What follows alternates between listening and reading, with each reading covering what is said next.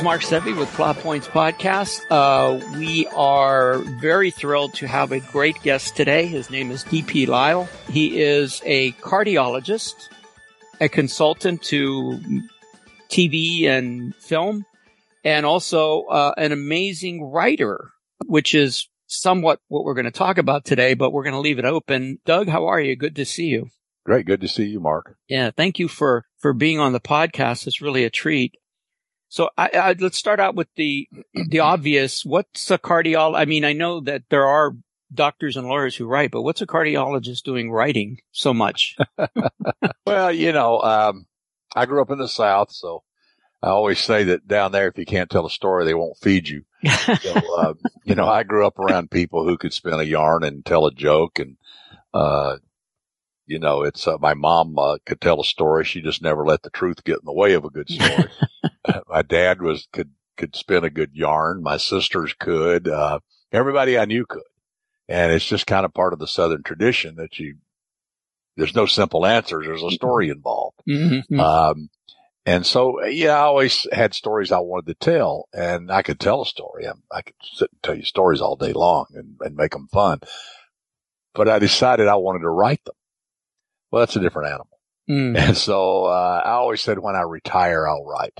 Mm-hmm. But then 25 years ago, I said, well, retirement's not even on the horizon. I mean, I'm still not retired. So, I said, if not now, when? And I took classes at University of California, Irvine, some night school stuff there, and joined a couple of writing groups, Fictionaires and a couple of others, and just started writing. And the rest is history. Well, I mean, what I don't even know that's underselling it, burying the lead at 28 books, right? Did I count that right? 23 is coming out. Okay. What did I count 28 from? It's probably a 3 that looks like an 8 because your eyes are like mine. No. I wrote them down. I have them somewhere here. Anyway, there's 23 books and there's 4 or 5 short stories. So okay. Yeah. Maybe I don't know. I thought you had, well, anyway, and you write both fiction and nonfiction. Your nonfiction, is it primarily crime driven? Sure. Okay. Forensic science, and medical science, mainly to help writers. Yeah. Forensics for Dummies. You got a bunch of more forensics, and fiction. I'm looking at your website. I'm looking at you have a little image of books. Well, I wrote 2 forensics books, the How Done It forensic series that Writer's Digest did. I think they were bought out recently.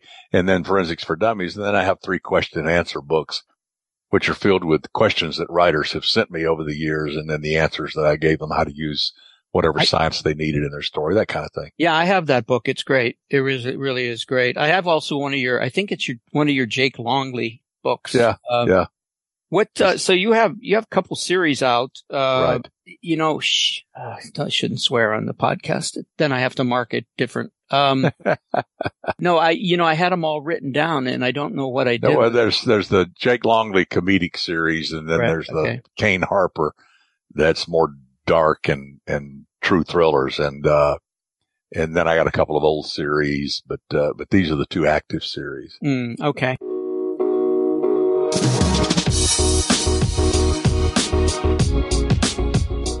There was an anthology that you edited called All About the Story, I think it was. Yeah. Southern California Writers Association. Exactly. Yeah, and that was fun. Yeah, that was a good anthology. It was really, really diverse. I thought people sent us, I was really impressed with the stories that we received. Mm-hmm. And it was kind of hard to whittle it down because there were so many other stories we left on the cutting room floor that could have easily been in there. But, space is space, and you got to, Yeah. The good news, I mean, I've been involved in self-publishing for a year or 2 now. And the good news for the world is you guys went through a legitimate publisher, a legitimate, brick and mortar kind of publisher. Right, exactly. I've been using Amazon's print on demand and stuff, which works really well. So, what did you feel the hardest thing as editor? 'Cause I'm going through some stuff now, but I mean, was the hardest thing about editor was, making suggestions or telling people no, or what was the most difficult part of that job? No, I mean, fortunately, they were members of the organization that kind of buffered me from that a little bit. Oh, okay. But I just got, they weeded out some of the stories and I took the rest of them and then decided, but I tried to leave the stories alone as much as possible. Mm-hmm. There were places that you had to change a few things or ask them to change a few things and, mainly just, mainly typos and stuff like that. But, because, I trust everybody to tell their story the way they want to tell their story. Obviously you have a responsibility to make it publishable and readable. Mm-hmm. But when you've got like 30 stories to choose from, you have a lot of fuel there. Mm-hmm. And if something's, just not well written, then it's not going to get in the anthology. Yeah. If it's close, then make a few suggestions, but I try to stay out of that. Mm. Like I'm not very critical of Hollywood. They do stuff on TV that just, like you idiot, but I give them a break because it's telling a story. Yeah. It's Hollywood. Exactly. So yeah, I've been in Hollywood for 30 years and I just, it never ceases to, amaze or disappoint you, in equal measure. So. Exactly.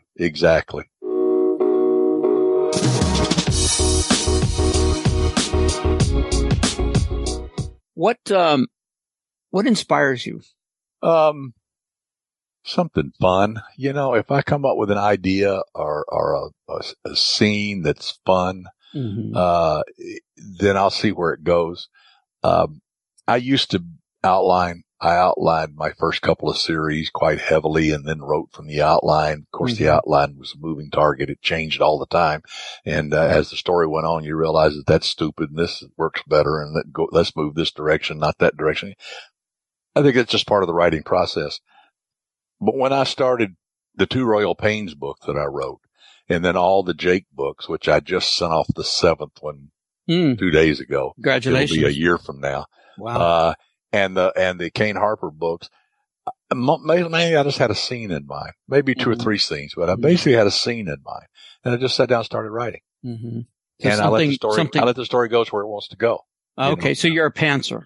Oh yeah. Yeah. Not necessarily a planner. However, I must say I use Scrivener to write. I love Scrivener. Yeah. I love Scrivener. What a great program. Yeah. So I will put notes on like the 6 or 8 chapters that are coming up. Because I've thought about them, I'm doing this. Well, then it's going to go here. It's going to go here. So I just scribble those down, in the little, how you do in Scrivener. And then I start writing. So it's kind of outlining, but it's not really outlining. I do not know who all the bad guys are. I do not know who all the characters are. I do not know the path the story's going to take. And often I do not really know how it's going to end. In fact, most of the time I don't know how it's going to end. I just know the good guys are going to win, the bad guys are going to lose, and that's about it. But you don't really know where the story's going until you get there. Yeah, or you can start with the end. You have a good ending in mind, and now okay, where do I start this story to get there? But I find that more restricting. Yeah, I don't outline at all. In fact, I teach script writing, and I don't teach outlining at all. I tell them this is aim for a tentpole. Right. So I should mention this is Plotpoints Podcast. My name's Mark Sevi. I'm here with author, consultant, cardiologist, D.P. Lyle. His Jake Longley 7th book is probably when do you anticipate? It'll probably be spring of 2024 because the 6th one's just coming out in May. Oh, okay. This year. So I try to stay ahead. Yeah. You can find us you can call us at 919 Scripts, which is 919-727-4787 and leave a message or a suggestion, or you can find us anywhere. We're on Apple. There's a website, plotpoints.com that I put up for the podcast, but we're on Apple. And now I'm with D.P. Lyle, who's just a great guy. I love, your work, but you have a podcast too, right? Yeah. It's called Criminal Mischief, the Art and Science of Crime Fiction. And I don't interview people. Jan Burke and I had a radio show for like 3.5 years. We did like 70 shows. Right. And getting everybody together, all the cats in the room, so to speak, and getting the thing recorded. And back then we were using Blog Talk Radio. So it was like recorded live, if you will. So it was very restrictive. Anyway, so it required herding cats to get all that done. And we had kind of covered all the real factual things in forensic science, the guys who do it, the professionals. And so I decided I want to do a podcast because I want to talk about medical and forensic science that is of interest to writers, not a textbook or anything like that, but this topic. Let's talk about this topic and how does it fit into story and how can you use it for a story? Mm-hmm. And plus then talk about the craft of writing, from my point of view, what I know, for doing this for all these years and teaching it all these years. It doesn't mean I'm right. Doesn't mean I'm wrong. Doesn't mean somebody else is right. Somebody else is wrong. Everybody's got an opinion on it, and you can't have too many opinions about how to tell a story. Yeah. That's true. Yeah. The more you're exposed to, the better you become. Absolutely. Absolutely. Great. That's why you have to point. Read to write. You absolutely have to read to write. Yeah. Woody Allen, even though he's not currently in favor with most people, said that if all you do is watch movies, you'll never write a great movie. You have to read. Yeah. You have to. So the radio show was called Crime and Science Radio, and it's available on your website? Yeah, if you go to my website, dplylemd.com, if you go there, you can connect to the podcast, to my blog, to the radio shows. They're all archived. Suspense Magazine, Suspense Publishing did it for us. John Robb was the host, and they've got them all stored and they're all accessible. And I'm going to tell you, they're fantastic. We talked to some great people in the industry, it's, and that's more the real story from the real people. Yeah, some of the topics, facial recognition technologies, dangerous instincts, an interview with the senior FBI profiler. Yep.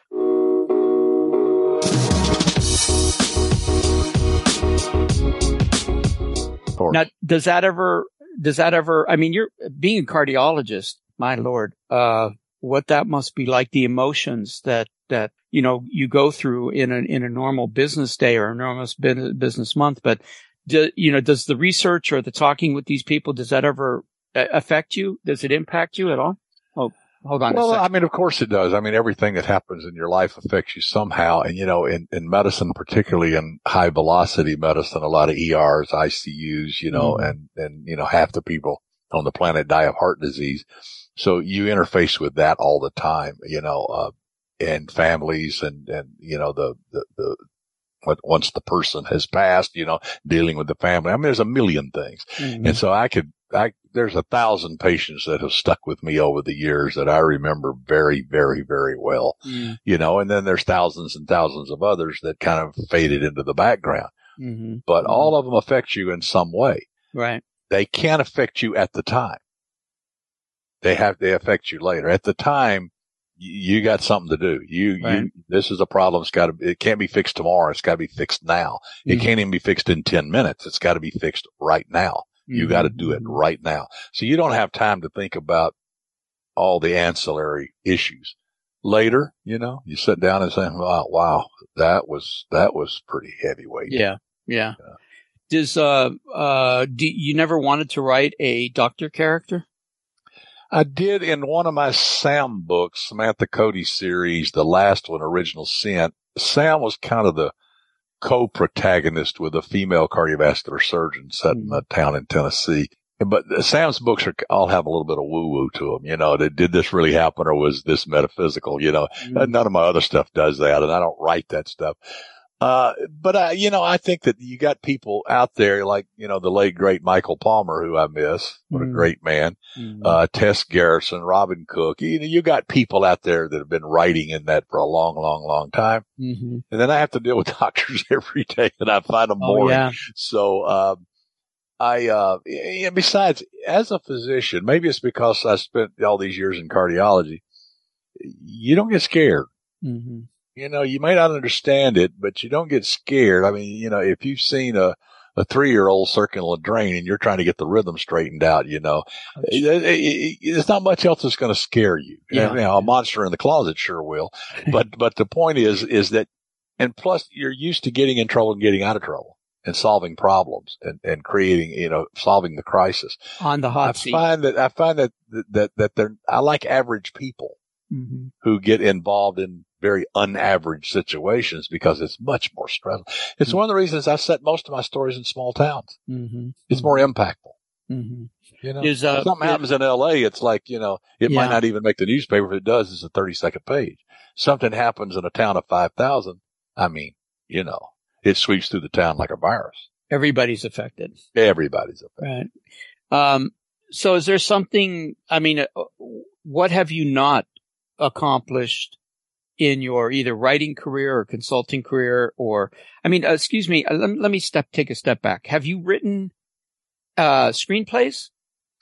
I wrote one way back of my very first book just to see how to do it. Uh-huh. And just to get a feel for the rhythm of it. And I've taken several screenwriting classes and stuff because I think it helps with storytelling. Absolutely. I think episodic TV, there's such a slave to structure that I think it would drive me crazy because it does, right here, this is where the commercial is. You got to stop right here. And I understand that. And there's an art to that, but I read screenplays.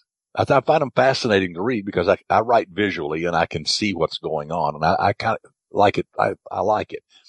People think it's easy, and it is. God, it's very easy to write a screenplay. It is very difficult to write a good screenplay. There you go. That's the difference. And that's the difference. It's very hard work because you have to be very, very, very concise. You have to be very focused. Each scene has to be focused. Mm-hmm. And so when they dong and go to the next scene, you got to get in and get out. Yeah. You got to get in late and get out early. And absolutely. That's just the way it is. And you should do that with writing, and I tell writers all the time, the one person, if you're going to write crime fiction, you need to read and learn from is Elmore Leonard. Oh God. He has no fat in his stories.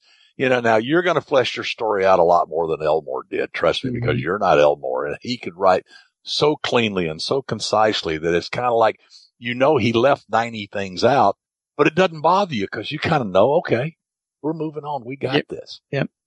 And he teaches you to write lean. I think reading screenplays teaches you to write lean.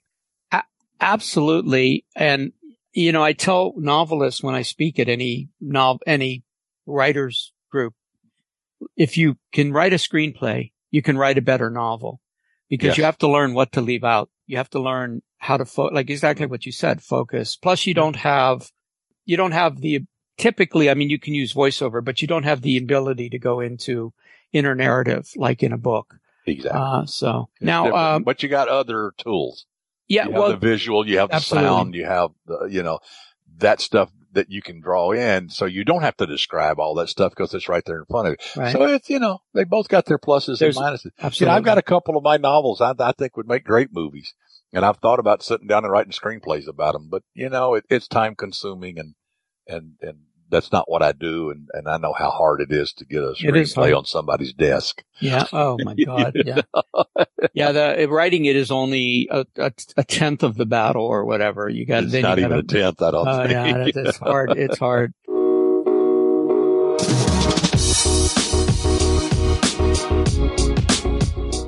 So, okay. So, given that, is there something you haven't done that you want to do? Is there a series or a character or anything like that? Do you have a wish list or a bucket list for your writing?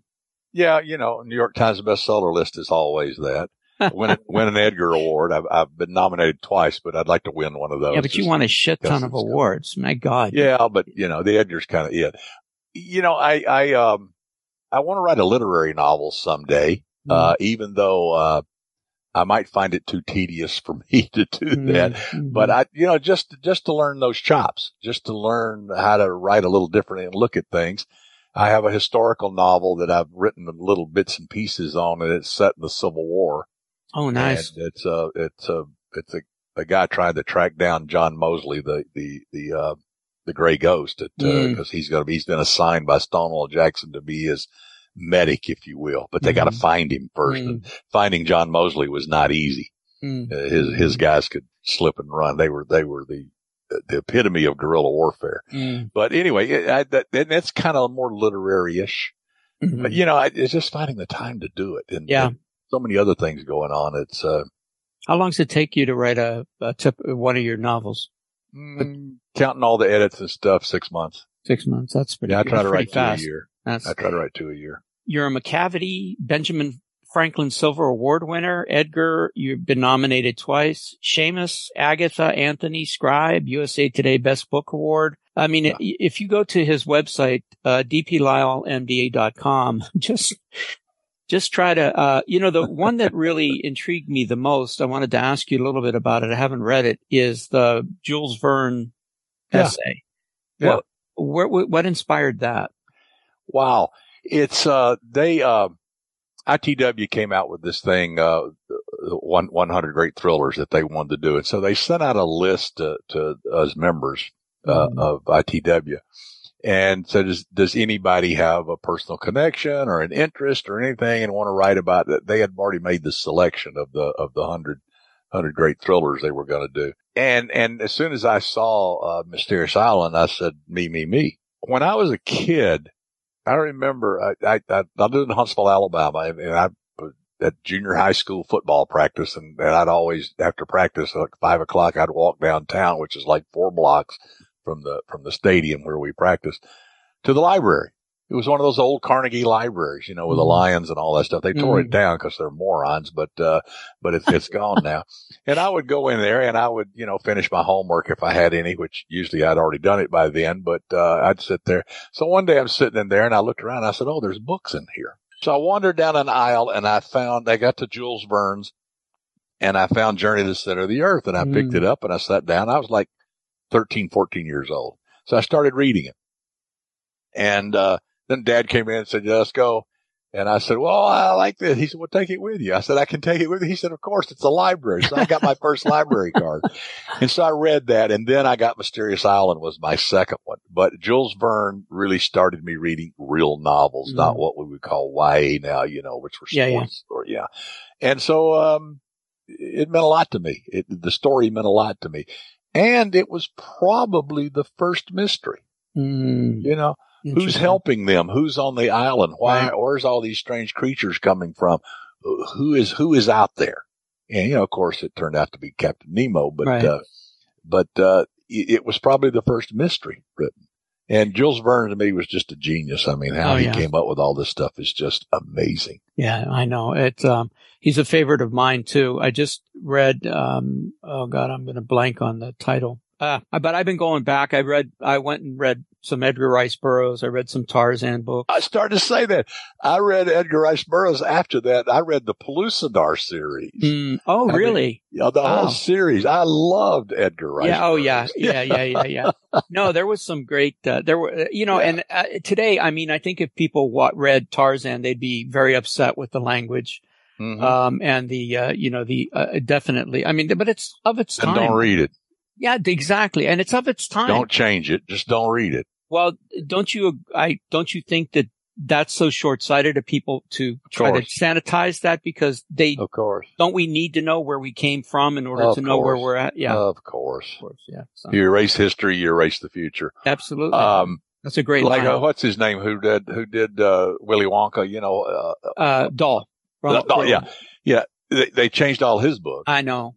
But then there was such an outcry, the publishers gone back because of the original version. Right. Well, you shouldn't even have to do that. Well, I'm going to keep, I have probably a lot. I'm looking at your library back there, and I'm looking at thinking about, I'm sure you have more books than even the ones you have in your office. Yeah. But I was starting to get rid of the print copies, and I decided now not to. So, there's an opportunity here. Save your old books. Absolutely. They may be worth something. I've got hundreds of signed first editions. Oh, you do? I've been collecting over years. Yeah. Books are books are special. Even though they're harder to read now because my eyes don't work as well. Well, I'm almost always on Kindle. I am reading. Me too. That's the problem. But I miss the book. Well, I do too. But you got to admit, when you're in the middle of a book and you get a little bit weary of it, it's nice to be able to just hit the home button and go to another volume. I have a lot of short story collections on my Kindle too that I dip into.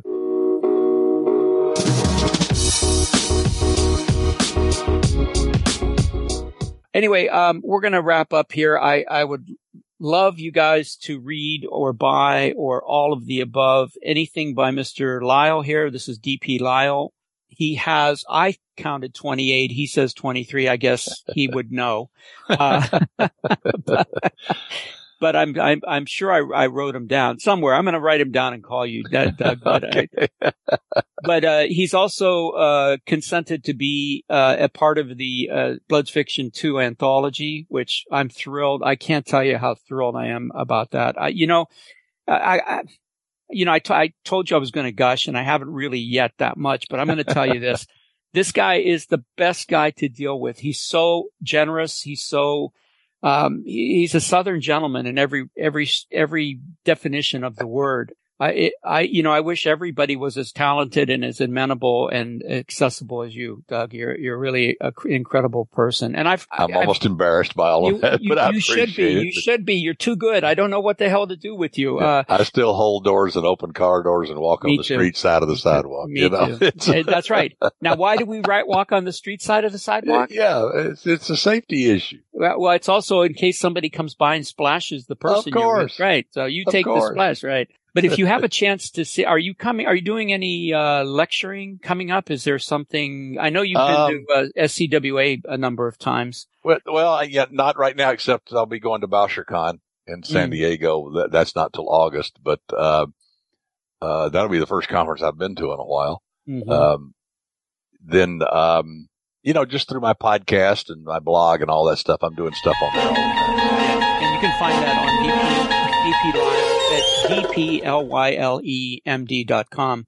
Exactly. And there's all he's got a nice little website going here with bio, books, blog, podcasts, radio shows, et cetera, et cetera. Yeah. I just rebuilt that a few months ago from scratch. Oh, you did? It's looking good. For some reason, one of the image of your bookshop images or your book image is to the right. It's not aligning correctly on in this browser. I'm on Firefox. I don't know if that's a Firefox thing. Yeah. Anyway. I usually use Safari, but I checked it on Chrome and Firefox and all those. Looked okay. Yeah. I'm glad I don't have to do it on Internet Explorer anymore. Yeah. I have a side hustle. I've been doing websites for about 20 years. So, now did you start with HTML? Did you start with hand coding or have you always No. Oh, okay. I used the Apple things and then they kept disappearing and not supporting anymore. So finally I just went with Wix. Mm. Yeah. It's a good looking, yeah. I thought they were simple, easy, to the point, get it done, Absolutely. and they have good templates and they're easy to drag and drop, they're easy to work with. Well, you got a lot of crap, not a lot of crap. You got a lot of great stuff on here, but it would take forever. It's mostly crap. Oh my God. No, I can't believe it. I mean, I say it lovingly, crap. I understand. Feelings aren't hurt. Okay. All right. Yeah. That's just wonderful. Okay. Well, look, I appreciate you doing the podcast. I appreciate your contribution to the anthology. It'll be out hopefully this late spring, early summer. And, you guys can gush yourselves over how wonderful of a writer he is. And you have your Jake Longley is coming out soon. The seventh one? The sixth one is coming out May 2nd. Okay. May 2nd. It's called Cultured. And are you going to be doing a book signing for that? I don't have anything planned right now because actually I'm going to be on a trip when that comes out. Oh, okay. We're going to be on a paddle wheeler going down to Mississippi. Oh, wow. Really? Something we've wanted to do forever. Oh my gosh. That'd be Memphis great. to New Orleans. I can't wait. It's going to be fun. Oh my Lord. Yeah, that'd be great fun. I mean, Mark Twain, huh? Exactly. I grew up reading him. Absolutely. Me too. So for myself, for Doug Lyle, for all the men and women at Plotpoints Podcast, which is at, plotpoints.com and all over Apple and 919 Scripts. You can call us. There's a phone number on the website. For all of us, please be inspired and do good work. Thanks.